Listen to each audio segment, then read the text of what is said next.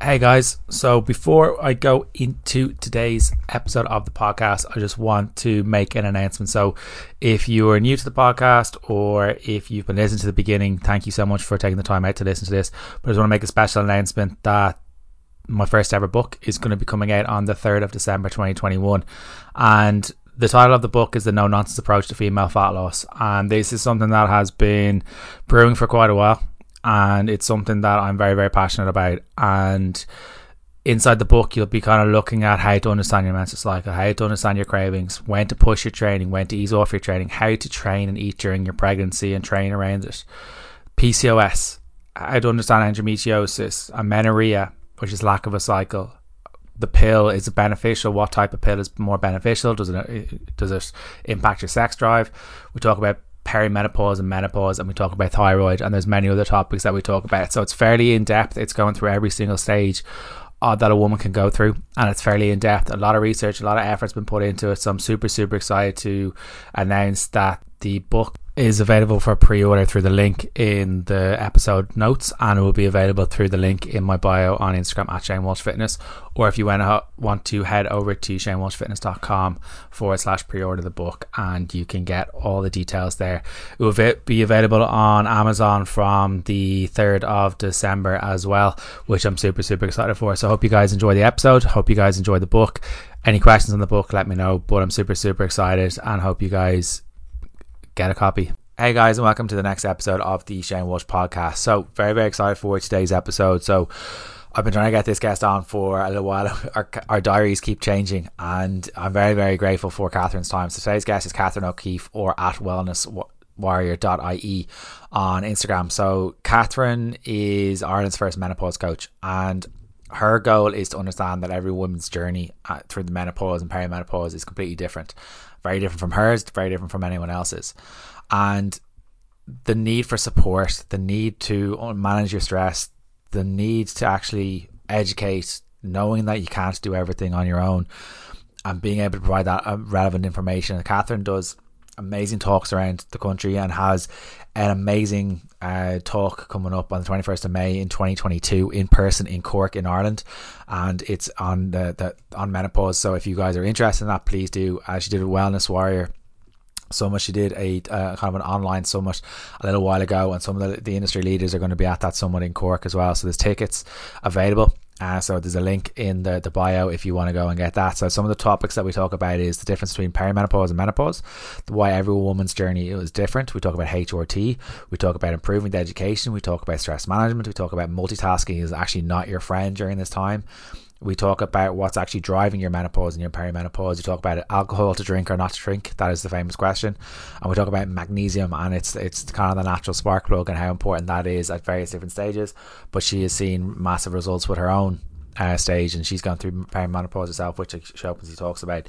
So I'm really excited for you guys to listen to this episode. Anyone who's a coach, nutritionist, or whatever it may be, please do listen to this. Please do share it with your friends. And if you are listening to this and you are going through perimenopause or menopause, there is help for you out there. So please do reach out to like Catherine or myself, and we can help.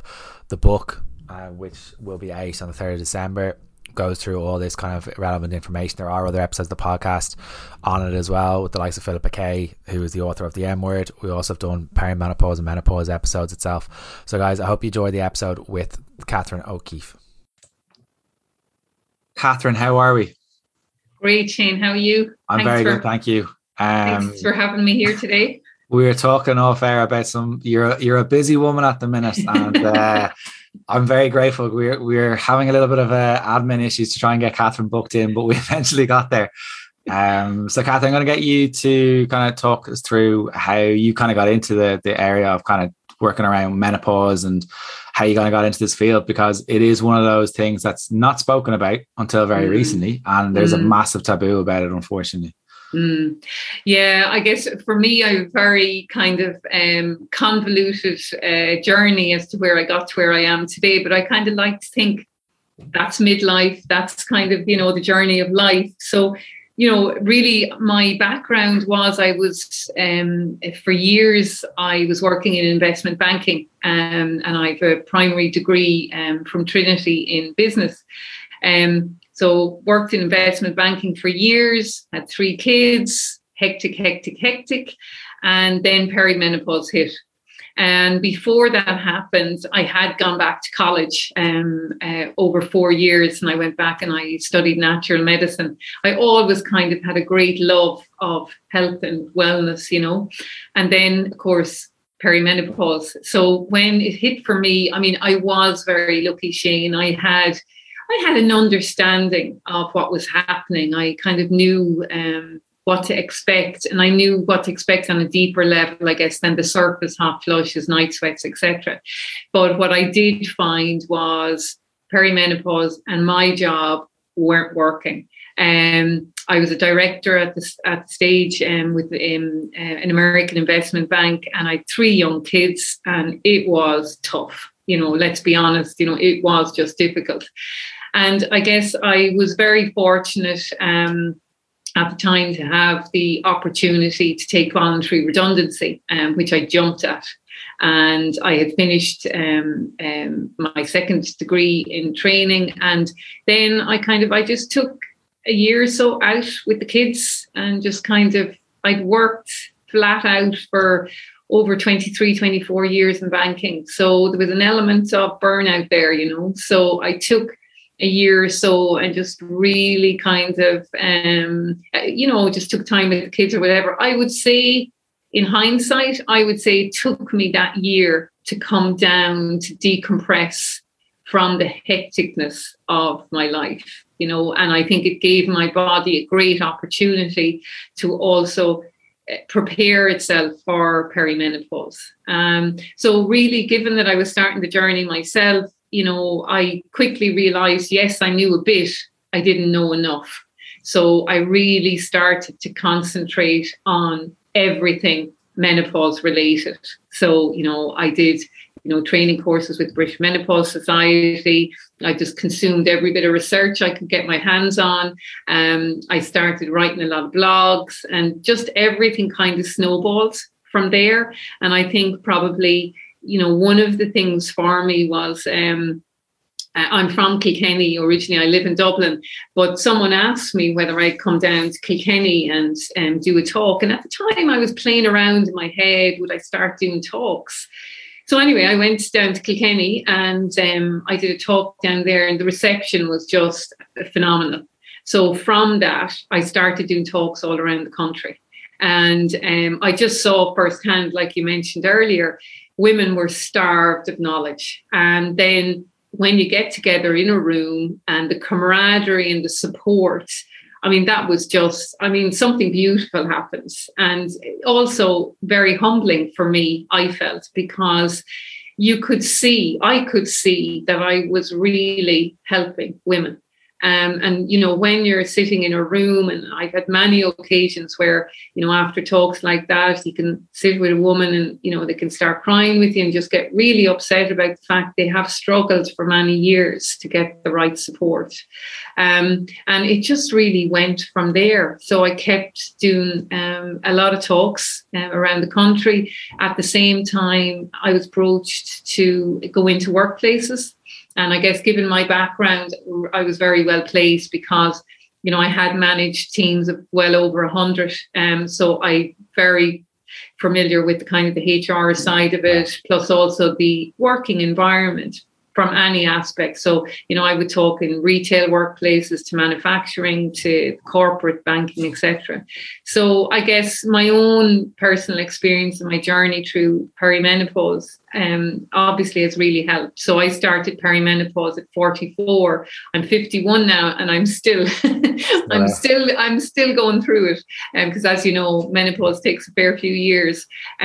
So everything, you know, I keep learning, and everything new I learn, I try and share as much as possible. And it's either I'm learning it because of what I experienced, or I'm very privileged that I learn it from the many women that I work with, you know. So it's been an amazing journey, I have to say.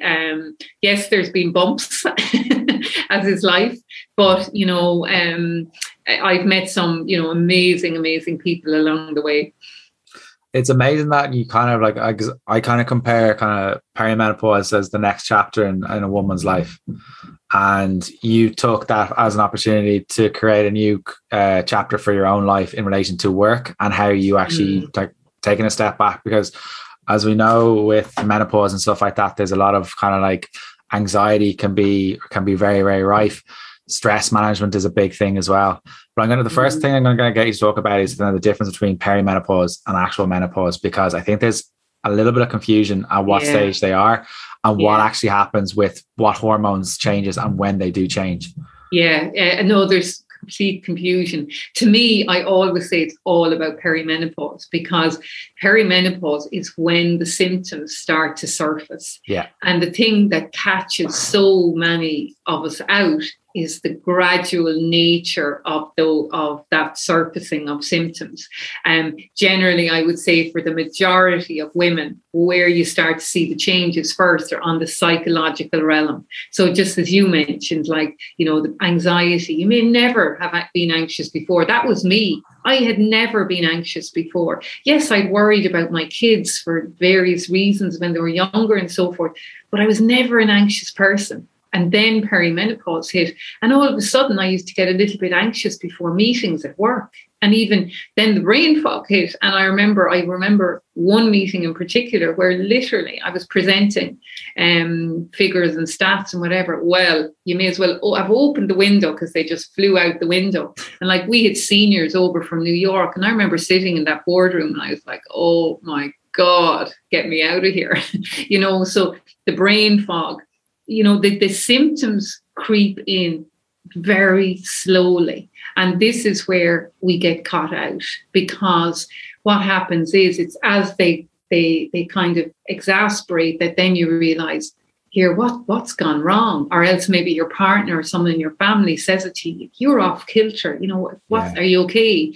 So perimenopause is where it all starts. It's a bit like, think about the calm water, and then you've got these ripples start to come through before the waves. So perimenopause is the ripples. And for the average woman, that starts around the age of 45. But I started at 44. I work with a lot of women who will start around the 43, 44 mark. So I always say, ditch the averages. They're just there to guide you. I've even seen younger as well. Exactly. So, I do a lot of work with early menopause, which unfortunately is a growing area. Yeah. And so menopause can happen from as young as 13. So, that's a whole other area. But when we look at perimenopause, the average is 45, but many women, the gradual little ripples of those symptoms will start beforehand. And then that's a few years before you actually get to menopause. And menopause itself is simply the anniversary of 12 months without a monthly cycle. And, again, the average age is 51. I'm 51. I still have monthly cycles. Well, not monthly, but, they're regular enough. So again, we don't all fit within the average. And what happens then is that from once you hit that 12-year mark, like if I brought you to Guatemala, they throw a party. They think it's the best thing ever, which I love that idea. They go into menopause a lot younger than us. But then what happens is you might have one or two other cycles, or you may never have another one again. And then you're kind of into a 1-2 period before really you can say you're done. And it's postmenopause. And postmenopause isn't a chapter, it's the rest of our lives. But I think what's really, really important, and I do think there's much more understanding coming now around perimenopause, is the fact that, menopause, it's not just about the period stopping. A lot more happens. Yeah. So as we start into perimenopause, this is where the hormones start to fluctuate and change. And the three primary hormones you're talking about are progesterone, estrogen, and testosterone as well. Progesterone for many tends to be the one that starts that little decline in the early perimenopause years. Hence why the psychological and the emotional aspect. It's kind of like your chill out hormone. It's kind of like your calming, nurturing hormone. So and then estrogen starts to fluctuate. But you can have periods in your perimenopause years. You can have times in your perimenopause years where estrogen is dominant, where estrogen just becomes the main player. And that can cause issues too, so it's really kind of understanding there's 3 key hormones at play here. And for all of us, the changes that happen in their levels are going to impact us differently. Like I have never yet had a hot flush. So I'll be posting it all over social media when I do have one. But that's the thing. Like everyone thinks, oh God, hot flushes, night sweats. But I'm always saying there's so much more to it. And it doesn't mean that we all have to suffer the hot flushes or night sweats. Every person's journey through menopause is going to be unique and different. So it's really important to realize that your best friend, your sister, your mother is going to have a different experience to you. Yes, there might be similarities, but they are going to be different because you're different people, which is one of the big challenges I think that we do face with menopause is the uniqueness of each journey, which is beautiful in a way, but just does make it that little bit more difficult. So a really good example of that is, I could talk to 2 women in one day who are basically starting HRT. One of them, after 2 weeks, could be doing fabulously, and the other one could be doing not so well, because maybe the form of HRT doesn't suit her, maybe the dosage doesn't suit her, maybe she's more sensitive to it. So it's really it's not one size fits all when it comes to any aspect of menopause. And Shane, as you know, menopause is very complex. There's a lot of balls in the court. There is big time. You mentioned the HRT, and I think HRT for a very long time got a very bad rep in the media. Yeah, I think the media had a lot to play with what we believe as a society, and that's shown during COVID with the way things are going, and it's also shown with like silly diets people are kind of going, this is the quickest fix, this is the best thing to do. Oh yeah. In relation, like you put up a post a little while ago, like HRT, is the tide actually changing on this? And like in relation to, is it beneficial, and who should or who shouldn't kind of go for it? Like obviously it's the woman's choice, it's the family choice, or whatever it may be. And that's the big caveat. It has to be a woman's choice. Totally. And plus also it's going a large part, a big part of the conversation is the conversation with your GP, who ideally is informed and up to date on menopause, but it's also about your personal medical history has to be taken into account. Just yours. It's not to say there's when we look at the breast cancer side of it, there's so many different schools of thought and opinions in relation to if a family member had breast cancer. So it's really important that you are very well informed and educated in relation to the benefits and the risks of HRT. But one of the things I think that's really important is, I think, first off, we're not on, there's no movement, there's no doctor, there's no consultant, as far as I'm aware, saying that the end result is that every woman should be on HRT. I don't think that's not the trajectory we want to go on. However, there definitely is a percentage of women, and roughly you can say a third of women most definitely will need HRT because the symptoms severely are impacting their life. And that's where it's really important to have the conversation with your GP. But one of the biggest things to be aware of with HRT is that there's many different forms.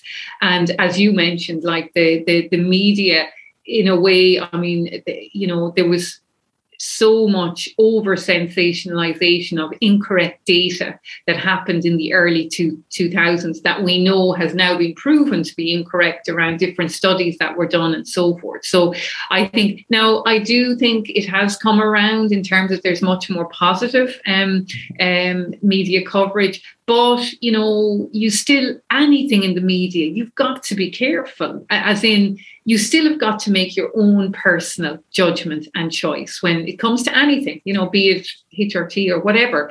So I think we've got to be aware that, some media publications that were out there in relation to HRT definitely went on the wave this crescendo that happened in relation to, oh my God, don't take HRT, it will kill you, basically, is kind of what it was saying, or, how it all came about. So I think really it's very important to understand the HRT forms that are now available are vastly different to what they were 15 to 20, even probably 10 years ago.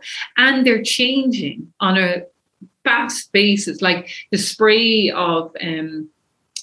only became available in Ireland, I think, probably about a year ago. I have heard there's another form being worked on at the moment that I believe we should probably see coming in 2022. So the forms are going to continuously change, and the ingredients in those forms, I can only imagine, given research and so forth, are going to be even more fine-tuned as the years go on.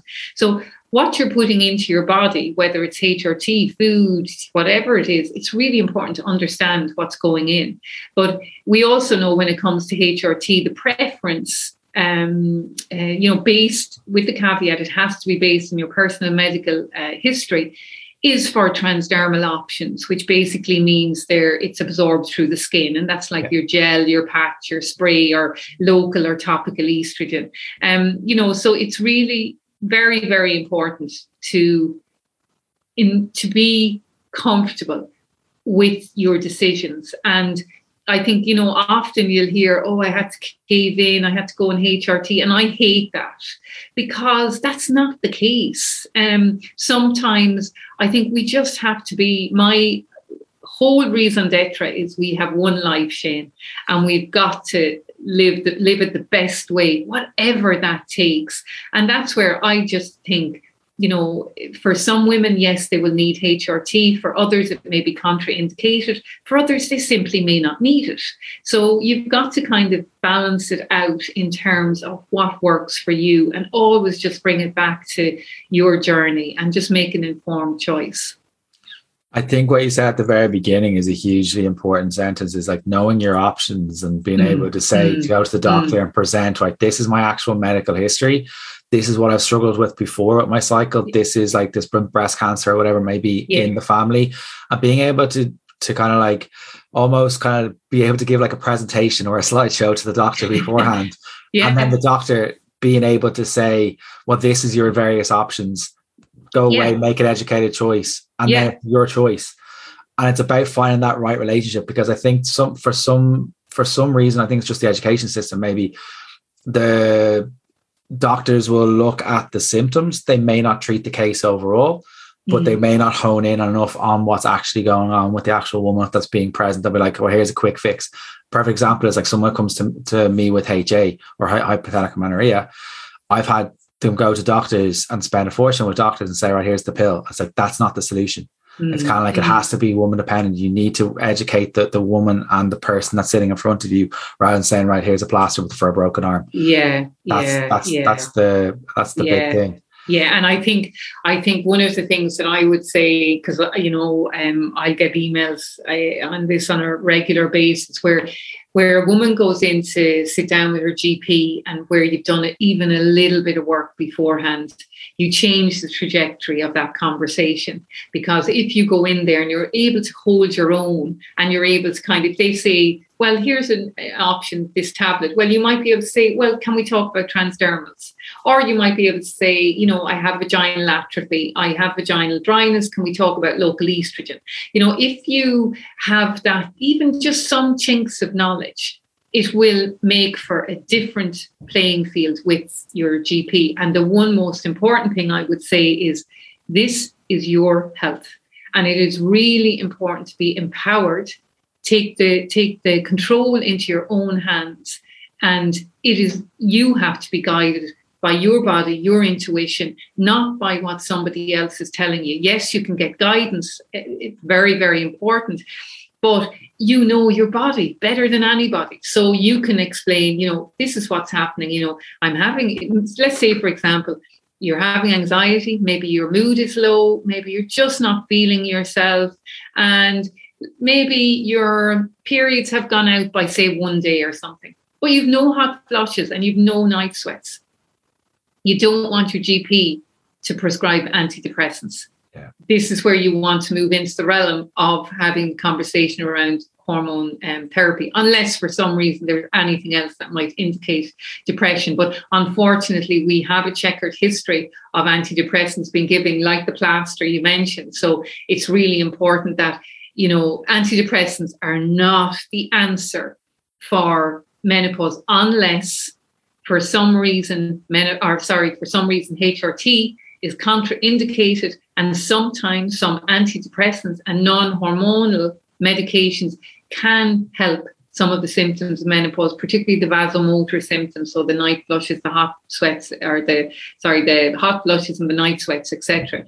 But I just think being informed is really, really important. I got an email, I think it was only last night, from this woman who I've met last week in Meath. I was doing a talk out there, and she basically said she'd been to her GP yesterday, and she said the information that I'd given them last Thursday, she just said it completely changed the whole experience. She said it was literally like, her GP was female, she was older. She said it was literally like she sat up and she thought, okay, she knows what she's talking about. So this is a different conversation. So she came away with what she wanted.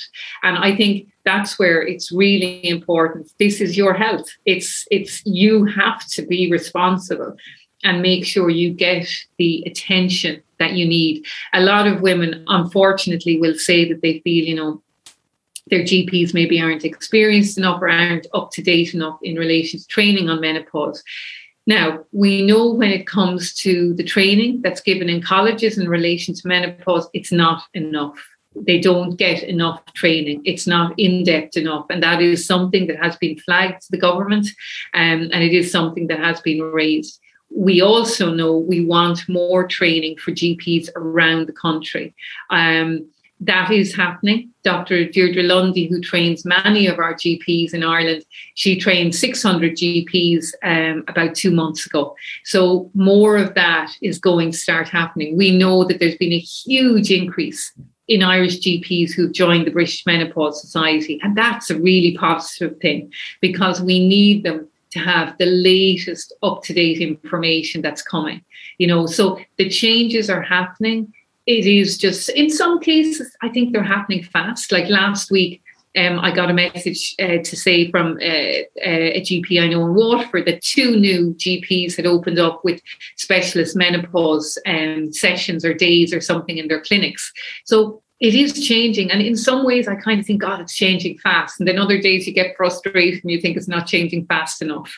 But, the wheels of change are churning. It's just it will still take time, but it's happening.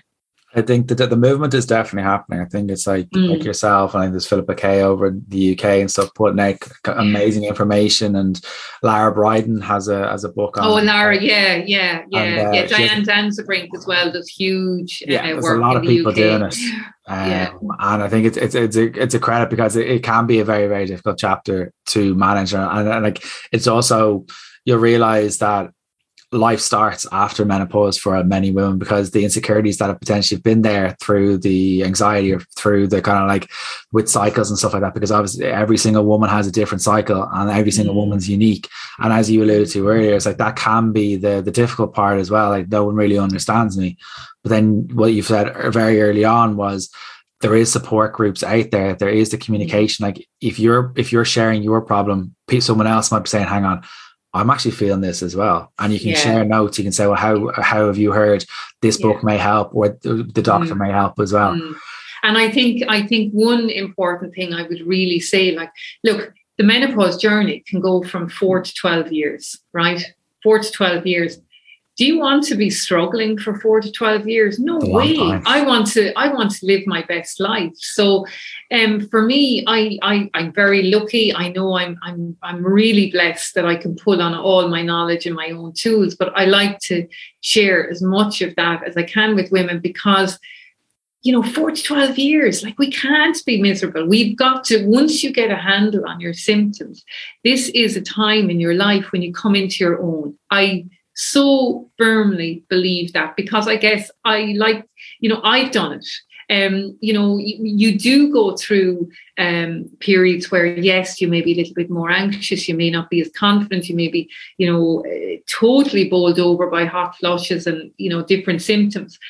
But once you get a handle on those symptoms, this is a time in your life where you are set to fly. Now, there's a lot of caveats to that. First is, getting your, I always say, your personal toolkit together, because there you get a handle on your symptoms.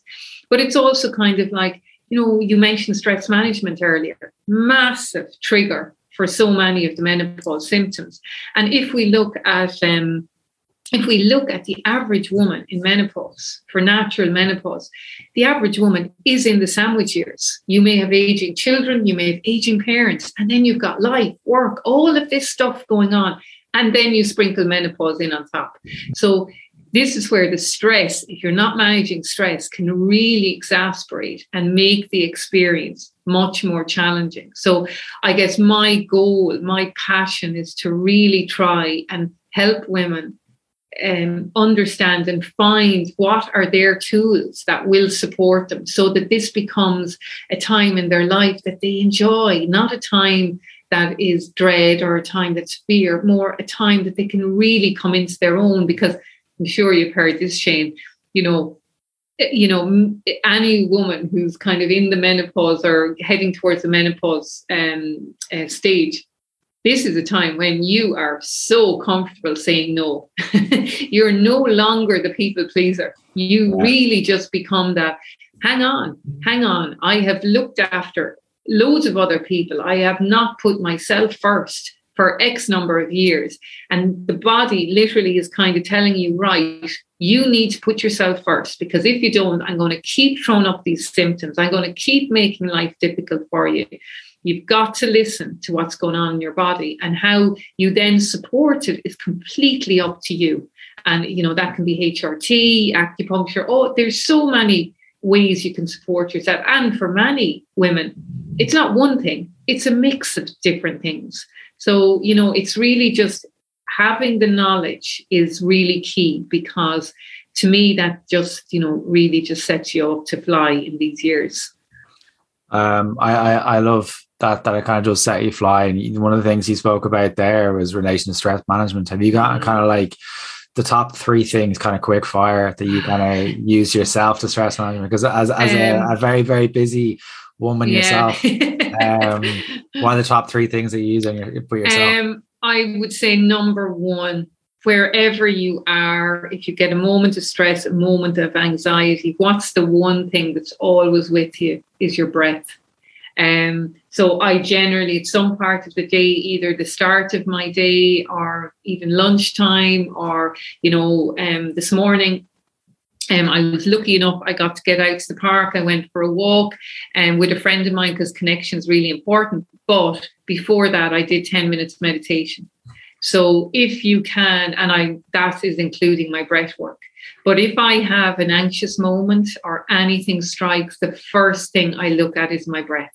I will literally, if I can sit down, I will sit down, or if it's just standing still, I will concentrate on my breath. And that's not deep breathing through my chest, that's belly breathing. I put my hands on my belly and I really try and make sure my breaths are going deep. So the very first thing I would say is, you're never alone. Your breath is always there to support you. So always go and, breathe as much as you can. If you can, the most important thing, not for many different reasons, for stress management, but for long-term future proofing of your brain, is meditation. So, some days I can do 15 minutes, 20 minutes, other days it's 5. Today I think I did 10 or 12. It really just depends, but however it looks for you. It's not that you have to be Buddha sitting on a mountain. It might be, that you're just sitting looking out in the garden, but you're being very present and thinking of your breath. Or it's just being present, but it gives our brains a rest. Yeah. Our brains they're on the go the whole time.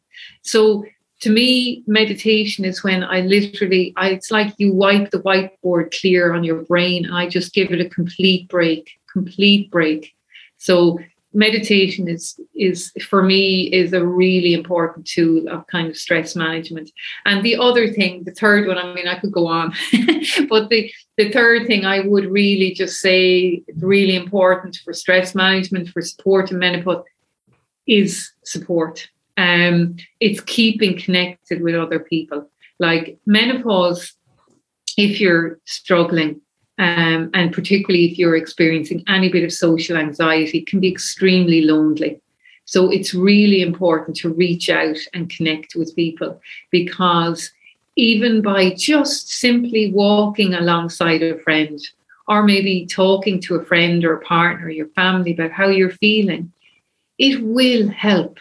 You'll never feel bad after talking to someone you trust. You'll never feel bad. It's just like exercise, Shane. You know yourself. No one ever regrets exercise. I never regret a run. You'll always feel better after.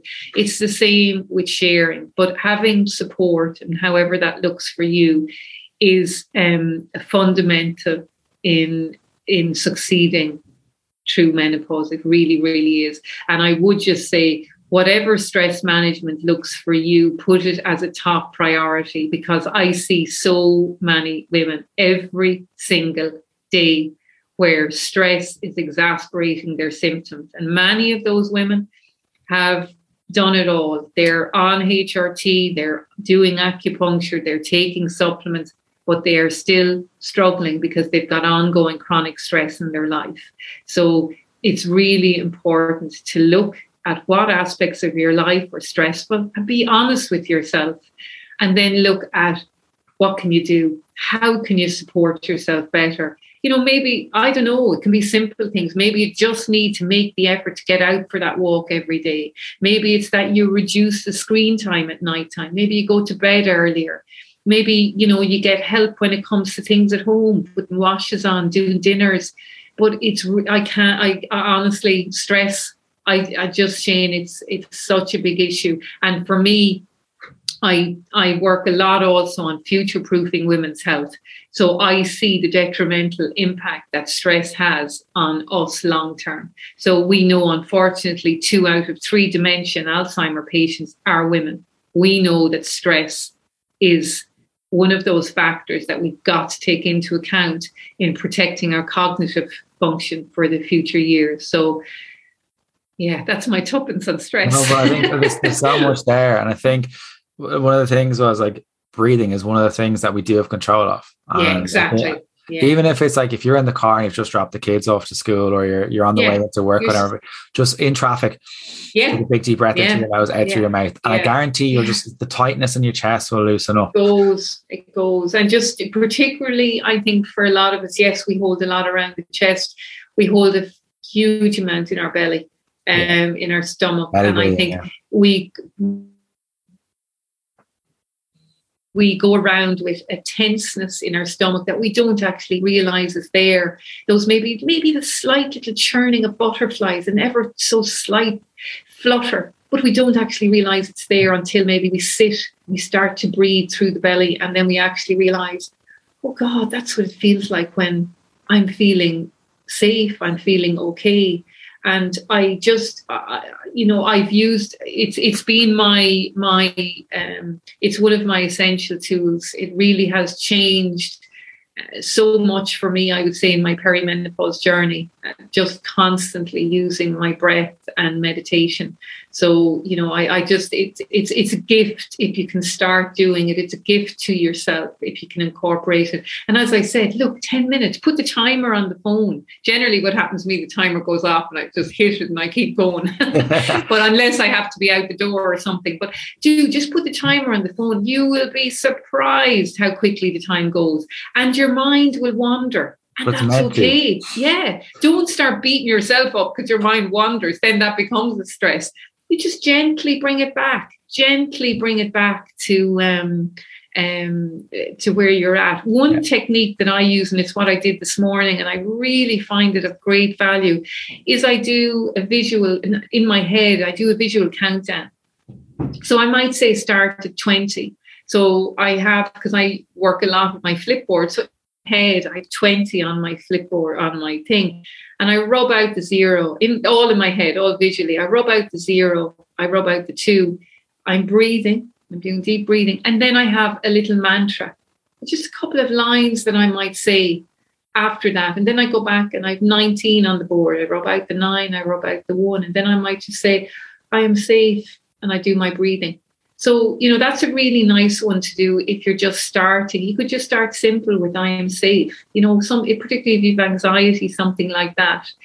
But, doing a countdown like that keeps your mind, it can be very easy just to focus your mind when you do that, Yeah. A good friend of mine, Meditate with Laura on Instagram. She does a meditation course, and I've done it myself, and she's a former yoga teacher. So she knows all that kind of stuff. So if anyone's looking for a course, Meditate with Laura is an amazing course. Oh, brilliant. Okay. She does it first thing in the morning. Right. At like 7 a.m. It's like 15 minutes of meditation. But I think the big thing with meditation is most people think that their negative thoughts aren't going to come in. It's like, no, they're going to come in. It's just whether you latch onto them or not. Yeah.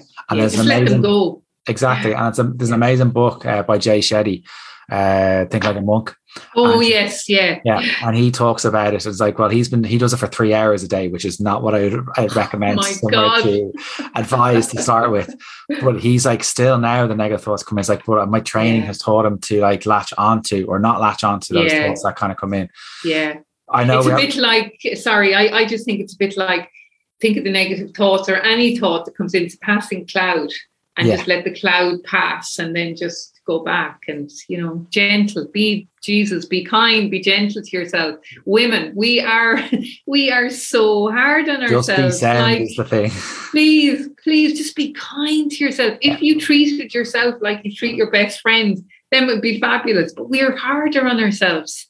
So it's, just be kind and gentle to yourself as you go through menopause, because it can be bumpy. But what we're trying to do is, all of us that are having these conversations, we're trying to just make it that it's a calmer ride, that it's not as bumpy for people. Yeah. As asking for help, and it's being able to say, right, I need help on the way, asking your neighbor to do a little bit more of a carpool, or asking your partner, whatever it may be. Because I think as from coaching many women, they can try to take on everything without being able to, and it's an amazing thing and an amazing trait to have, that you want to be the center point of your family or whatever. But at some point your body's going to burn out, and then that could exacerbate things along the way. Shane, sorry, just one thing on that, because I'm forever saying this, and please, anyone listening, just listen to this. Multitasking is not your best friend in menopause. So ditch it quick. Do not multitask in menopause. It does not work. Dr. Lisa Mosconi, who leads globally the research, I know Lisa, she's an amazing woman. And, she will reiterate this. Multitasking does not work. It is doing nothing for your cognitive function and your brain health. It is adding and exacerbating your stress. So please stop trying to do more than one thing at a time. Focus on one thing. When I was in banking, you can imagine, Shane, geez, you're juggling balls the whole time.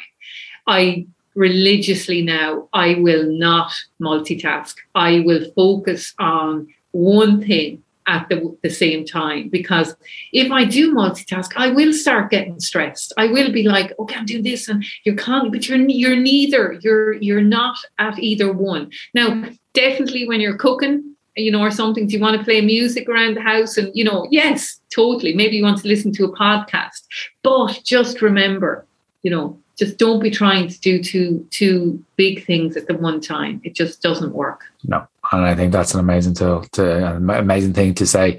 I know we're very, very tight for time, but I'm going to ask you a quick fire question on alcohol, to drink or not. That is the question. Quick fire. Oh my God. And he leaves me till the end for this. I was going to go with the magnesium one, or I was going to go with the drink one. But okay. Well, look, we can, let's try and squeeze in both. Alcohol. Okay. Look, yes, there'll be people raising a gun now, shooting me at this stage, but I'm really sorry. It's just not, there's no nutrients in there. There just isn't. The biggest thing I can say is, look, everything in moderation. But a lot of women will say to me, "Oh, Catherine, I have a glass of wine, I fall asleep. I fall asleep quickly." And I'll always say, "Do you wake up later on during the night?" They're like, "Oh yeah, always."